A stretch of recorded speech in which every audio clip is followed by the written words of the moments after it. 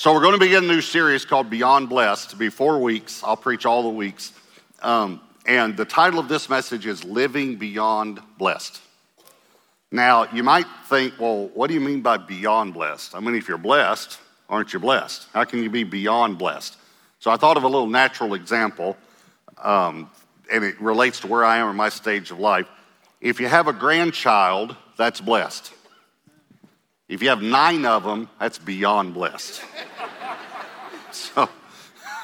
So I'm beyond blessed. So what I mean by beyond blessed is that God so blesses us, I'm not talking about materialism, please hear me, but it's so that we can be a blessing. It's so that we can bless others. And this is actually, Beyond Blessed is the sequel to The Blessed Life. In some ways, it's the prequel. They go hand in hand, and I'll explain that. But let me give you a little history of The Blessed Life. We started the church in 2000.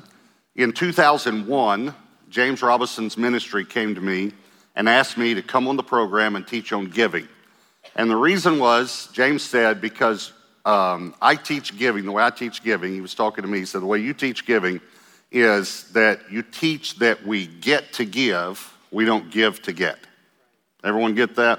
And there's a lot of give to get teaching going on right now. And so he said, I want you to come on and teach on that.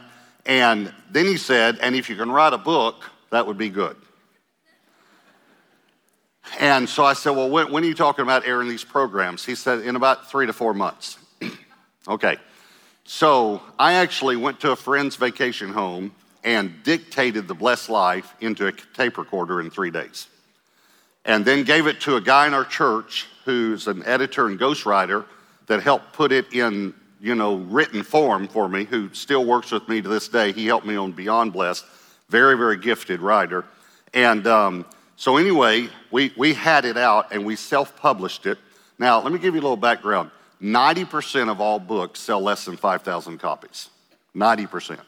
95% sell less than 10,000 copies. So only 5% ever sell more than 10,000 copies. So we self-published The Blessed Life and sold 250,000 copies self-published. Then we assigned it to a publisher, and now it's in 30 or 40-something languages. It's around the world. It's used as textbooks in some places. Millions and millions of copies. It's not just a bestseller. It's still a bestseller in America every month. It's still on the best-selling list 17 years later, and many times still the number 1 spot.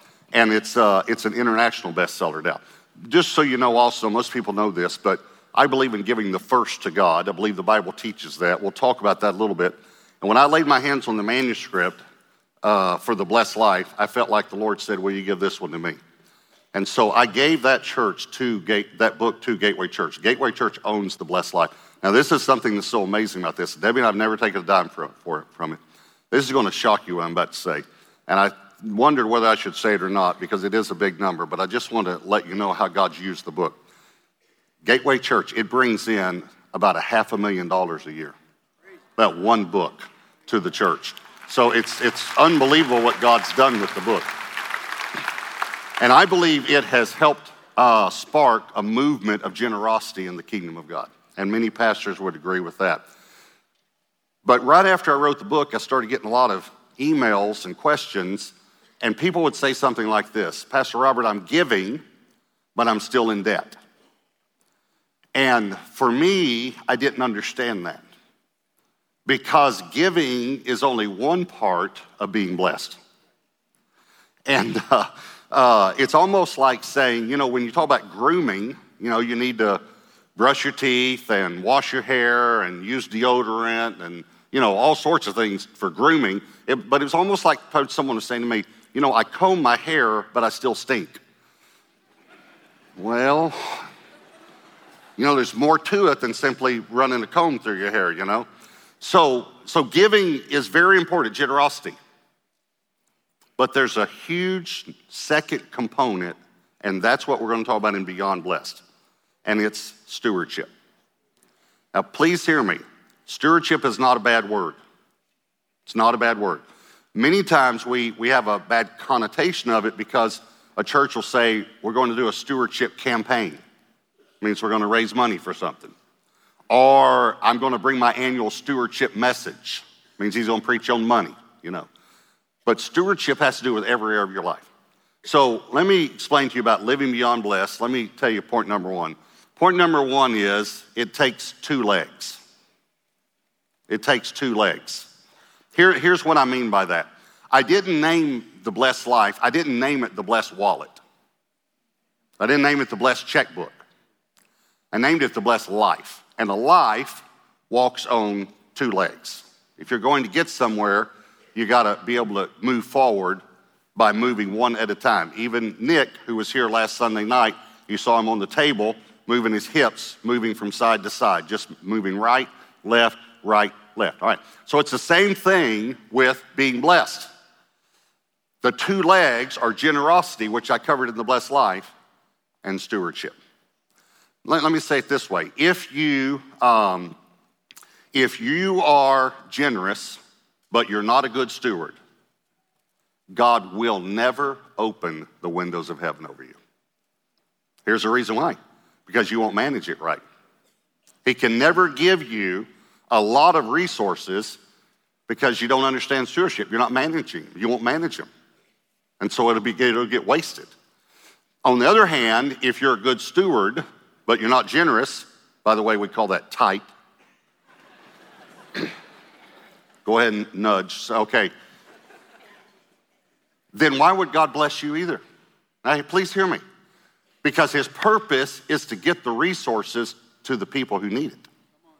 See, think about the need. All the people who need food, water, the gospel preached, churches built, missionaries sent, all the need. Over here, all the supply and demand would be God. God owns everything. He owns everything. He owns everything in the world. And out of the world, for that matter. He owns Mars. You know, he'll be at Mars when Elon Musk gets there. So he owns everything, okay? So God owns it all. Here's God. Here are all the resources, right? All of them. All of them. God has it all. Here's all the need. What's in between? You are. Because God channels, directs, funnels his resources through his children. So he's trying to get it over there, so he'll bless you. But if it doesn't get over there, please hear me, he's going to move on to someone else. He's going to find someone who will be a river, not a reservoir. Because he's trying to help those people who need help. So he blesses. So we can be generous, but here's what happened with the blessed life. A lot of people caught generosity, but then they did not catch stewardship or the management of their resources well. And so the blessing didn't last very long because when they got blessed more, they didn't handle it well. They didn't manage it. So this is such an important thing. It reminds me of when I was growing up, I can't even remember what it was. I just remembered the picture in my mind. I saw some cartoon character and they nailed one shoe to the floor, you know? So, I mean, if you want to just kind of get it in your mind there, you know. So this guy just did this the whole time. Everyone got it? Because I want to quit doing that. All right. That's what a lot of Christians are like. They're either generous and they just keep going in circles, or they're tight and they just keep going in circles. But you have to have both. You have to be a good steward and you have to be generous. And here's the reason why it takes both legs to be blessed. It goes all the way back to our patriarch in the faith, Abraham. Genesis 12, verse 2. I will make you a great nation. This is God talking to Abraham. I will bless you. Notice the idea of blessing a person was God's idea.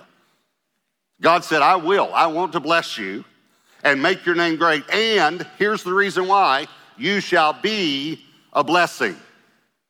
I will bless you so that you can be a blessing.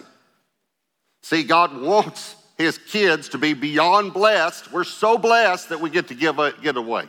We get to help people. We get to minister to people. Again, you have to have both. You have to be generous and a good steward. Now, I got 3 kids, and Josh, James, and Lane. And James, the best way to say it was he was tight growing up. All my kids are good stewards, but let me just give you the analogy. So I told all my children when they were growing up, whatever you put in the bank, I will match. James almost broke me. He put everything in the bank. When he was 12 years old, he started working part-time at a dry cleaner's after school, just a few hours a week. And he said to me, you told me you would match everything I put in the bank. Now, not just gifts from grandparents, but what I earned too, right? Like when I earned chores, when I did chores, you did it. So now I'm working here, you're going to do it. I thought, well, it's just a few hours a week. Well, he started working more in high school. He had thousands of dollars in the bank. And I mean multiple thousands of dollars. Josh and Elaine borrowed from him. I borrowed from him. But I quit because I couldn't afford the interest. So he tight. He's so tight he would squeak when he would walk. You know, he just was tight. And everybody knew he was. I didn't know he was generous, though, until a lady wrote me a letter. So when we published The Blessed Life, remember, it was Gateway Church that published it. So you couldn't, this is a Gateway Church is the only place you could get it. And we didn't have but just a few hundred members. And so you had to come to the church to get it. So one day this lady comes to the church. James was 16 years old. He was the janitor. He was our first janitor. So he was cleaning the church building. She comes to the church to buy some books. And she tells the receptionist, she's asking where the bookstore is. She tells the receptionist, I didn't know the Lord. And my husband and I were separated, and we were just a few weeks away from a divorce. And I read The Blessed Life, and I got saved. I gave my life to Christ. And I said to my husband, I will give you anything you want in the divorce. I'll take no money at all if you'll do one thing for him. But you have to do this one thing. I want you to read this book. He read the book and got saved, and they called off the divorce. That's pretty good. Because they understood to give their lives to the Lord, okay? So she's telling the receptionist this. She said, and I want to buy 10 books to give them away to my friends that don't know the Lord. So the receptionist, they talk for a while, and then she tells her where the bookstore is. She goes down to the bookstore. They've already got the 10 books set out. And when she goes to pay for them, the lady at the bookstore said, it's taken care of. I would have never known this, but the lady that got these books wrote me a letter and told me. And she said, what do you mean it's taken care of? She said, well, did you see the young man that was standing behind you that was taking out the trash when you were talking to the receptionist? She said, yeah, I saw him. She said, that was Pastor Robert's son. And he came down and paid for the books for you. I've watched God bless him in supernatural ways. Supernatural ways. Why? Because he manages well what God gives him. And he's very, very generous. And he never tells anyone what he does. He just does it. So it takes two legs to live a blessed life and to live beyond blessed. Here's number 2. Why talk about money? I want to answer this question. Why talk about money? Pastor, I don't think you ought to preach messages on money. And I really don't think you ought to write a book talking about it. Well, have you ever read the Bible? I don't mean that wrong. Have you ever read the Bible? It talks a lot about money. You say, well, I don't know about that. Every time someone worshiped, watch it, they brought an offering. God commanded offerings. God set up tithing. That was not thought up by a preacher, even though you might think it was. A preacher didn't think it up. God did. God put tithing in the scriptures that heaven and earth will pass away, but the word will never pass away. It's pretty amazing. So God did this. As a matter of fact, Jesus talked about it so much, it probably would have upset you too. 16 out of 38 parables talk about money and possessions. So here's a good question. Was Jesus trying to get their money? Okay, before I answer that, am I trying to get your money? I mean, let's just come straight out and answer the question. Am I trying to get your money? Now, I never want to be mean, but sometimes I like to say things straightforward. I'm just going to say it straightforward. I don't need your money. I have never needed your money. And you might think, well, you needed it to build this church. No, I didn't, because God built this church. And you might think, well, yeah, but he used my money. No, he didn't. He used his money.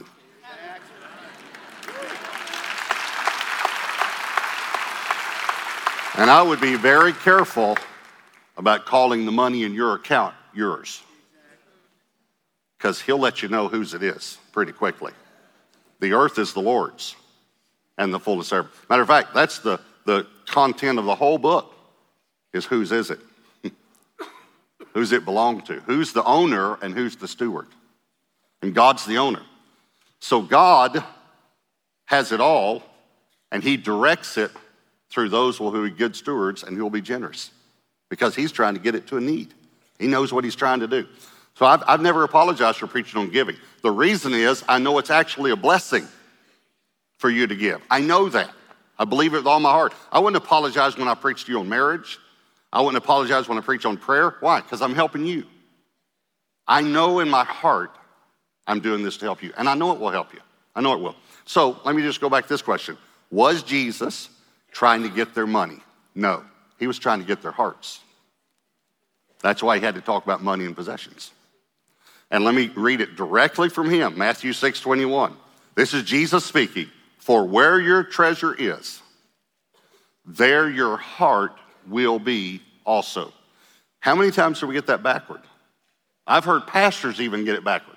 They'll say, the Bible says where your heart is, and they're doing it right for the offering. Where your heart is, there your treasure will be also. That is not what it says. It says where your treasure is, there your heart will be. In other words, it's not there now, but it will move there once you put your treasure there. There your heart will be also. This one pastor said to me, I know if I can get the people's hearts in the church, then they'll give. I said, no, actually, if you can get them to give, then their hearts will be there. Another pastor, I travel and speak, in other churches and conferences and things. And so I was in this church one time. The guy said, listen, if you see anything in the service that, that can help us, please let me know. So after the service, we went out to eat, and I said, yeah, I did see something, and I want to kind of put it straightforwardly to you so it'll make an impact on you. And so he said, okay, great. And I said, well, I realize that you don't believe in your heart that giving is a blessing for people. And he said, really? So tell me why.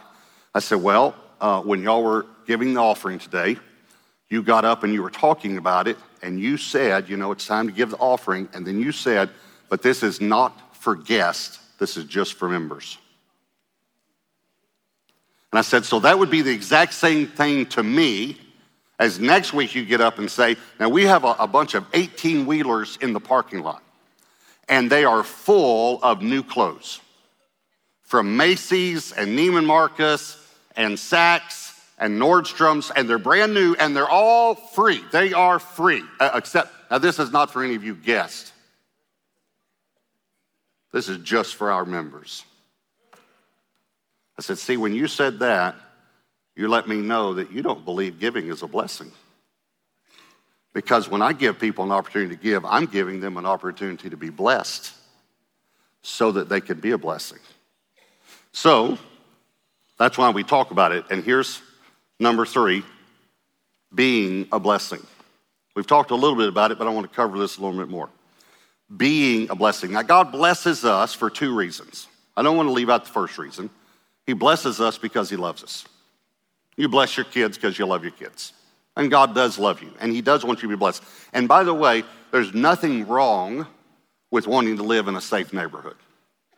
Nothing wrong with wanting to have a bigger home, more bedrooms, so the kids don't have to share bedrooms. There's nothing wrong with having more bathrooms. There's nothing wrong with wanting to be in a better school district for your kids. There's nothing wrong with wanting to give them braces if they need braces, or help them with college, or drive a dependable car. There's nothing wrong with any of that. And what happens is the enemy comes along, and it seems like any of those thoughts you have, the enemy says, well, that's just materialism. You're supposed to give up all for Christ. And he just tries to speak condemnation to us all the time. There's nothing wrong with wanting something nice for your family. That's not wrong. So God blesses us because he loves us, but he also blesses us to be a blessing. And so when we talk about that, I want to show you, there was a book a long time ago, very popular, great book. I met the guy who wrote it, and we talked and shared, and he's a great guy.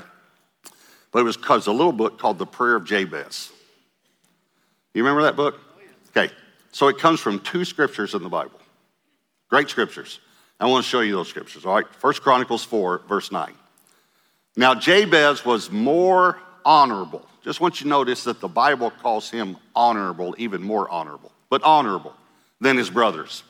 And his mother called his name Jabez, saying, because I bore him in pain. Now, the word Jabez in the Hebrew means pain, hurt, or sorrow. Okay, that's what his name meant, was pain. And Jabez called on the God of Israel, or prayed to God, oh, that you would bless me. Notice he's asking God to bless him. And enlarge my territory, or increase my income. That your hand would be with me, that you would keep me from evil. Watch, that I may not cause pain. Can I say that another way? That I could be a blessing to someone. That I wouldn't cause pain, but I'd cause blessing. So God granted him what he requested. Okay, so he prayed to be blessed. So a real simple question. Was that a bad prayer? Was it an evil prayer? And if it was, then why would God grant it? And why would God call the man who prayed it more honorable than his brothers? So I just want you to notice, an honorable man prayed to be blessed, and God granted him. Why? So he could be a blessing. Are y'all following me? So is it wrong to ask God to bless you? Please hear me. I want to shout it from the rooftops. No. It is not wrong to ask God to bless you so you can be a blessing. That is not wrong. Let me give you an analogy. Let's say you live in a community, it's kind of a farming community, and there's a guy in the community that's a mechanic, and he works on people's cars for them, and he will fix single parents' cars for free and widows' cars for free, and he even pays for the parts himself. Good guy. He helps other farmers when they bring in the harvest. He brings his whole family and helps his kids and all. But they just kind of struggle to get by. He just doesn't make that much. And so the dairy farmer gives him milk, and the chicken farmer gives him eggs. And let's just, for this analogy, let's say that you own an apple orchard, and you give them apples. And then one day another family moves in, and you think, I probably should help them too. And so you help them. Then another family, and the community grows. Pretty soon you're helping 5 or 6 families.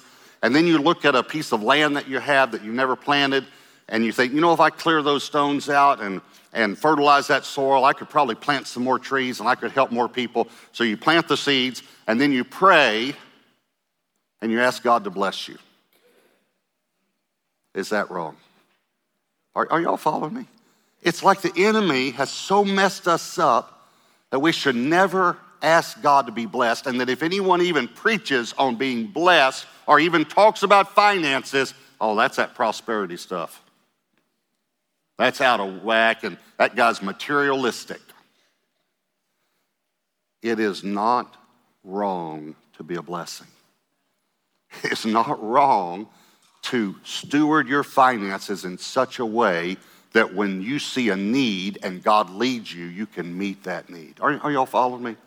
That's what I'm talking about. That's what Beyond Blessed is about. Beyond Blessed is about being a blessing.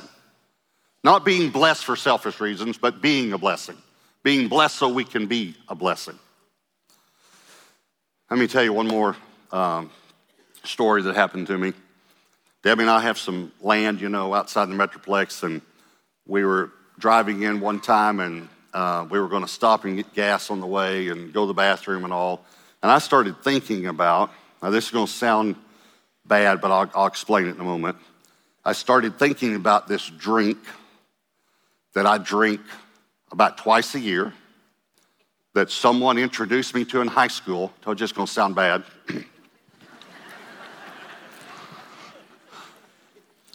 And I started thinking when I stop, I'm going to get that drink. So let me go ahead and tell you what the drink is, all right? It's Dr. Pepper with peanuts in it.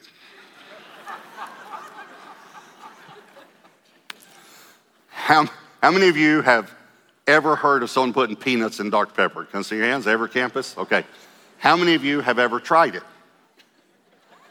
How many of you like it? How many of you think it's the most disgusting thing you've ever heard of in your... Okay, all right. Okay. So, anyway, again, it's about twice a year. I don't need to go to classes or anything yet, but But I just got thinking about it. The reason it's pertinent to the story is because otherwise I would just got gas on the card, pay the card at the end of the month, go in, use the restroom, come back out. But I had to go to the counter because I had my craving, that I wanted Dr. Pepper and peanuts. So I went to the counter to pay for it, and there was a lady in front of me who was counting coins out. No paper money, just coins. She bought $1.32 worth of gas. So I did what any of you would do. I know you. You'd do the same thing. I went out to the pump. She was about my age, maybe a little younger, and she had her son and daughter-in-law there, and she was buying, that was all the cash they had. And I said, I'd like to fill your car with gas. And then many of you know that I give $100 bills away when the Lord prompts me, and I said, and I want to give you a $100 bill.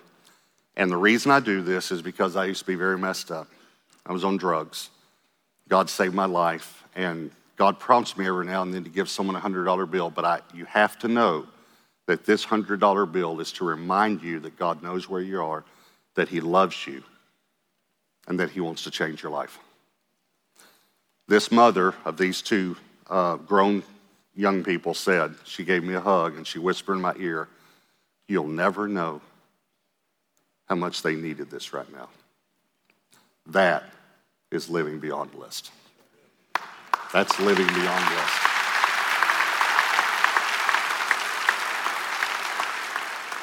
But you have to be able to manage your finances so you can bless other people when God tells you to.